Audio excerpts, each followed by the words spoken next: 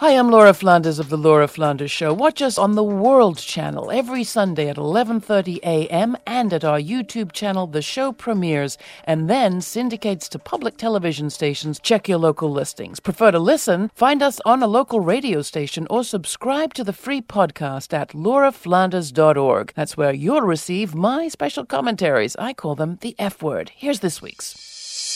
Whatever will he do, the cable newscasters cry, eager to ply their audiences with more of the drip, drip, drip that keeps the advertisers hooked. If you're feeling withdrawal from Disaster Don's tweets, there are pictures of his golf cart and non-news of his non-lawsuits. And Joe, oh Joe, and the next 4 years, how will he handle the world, the pandemic, and the heartbreak we call the economy? How will the Dow Jones react?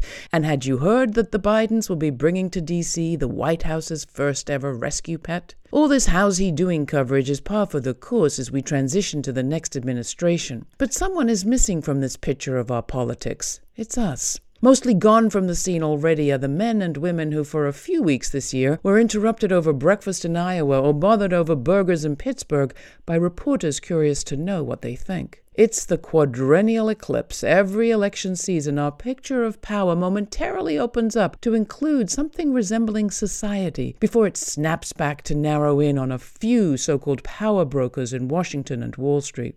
It's that eclipsing of the demos that leads me to think that neoliberalism is not dead yet. Neoliberalism, as you'll recall, is the governing theory that came of age with Reagan and Thatcher, by which society is seen as a market and the needs of humans are second to profit. Some, progressives mostly, have been saying that after COVID and Trump and climate catastrophe, that theory is in trouble. And there's certainly reason to believe that voters want a shift. Look across the country at the many ballot initiatives that won majority support for raising minimum wages or taxing over-the-top wealth.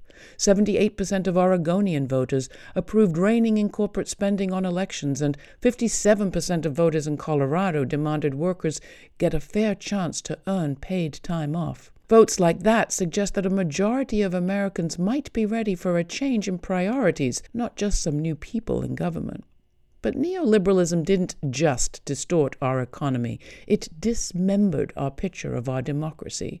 We need coverage now of people as active citizens, not just as consumers, reporting on society as if social life mattered, not just the course of the market. We need reporting on democracy that includes the actual demos. And that begins with a shift in the media. We're coming up on Giving Tuesday.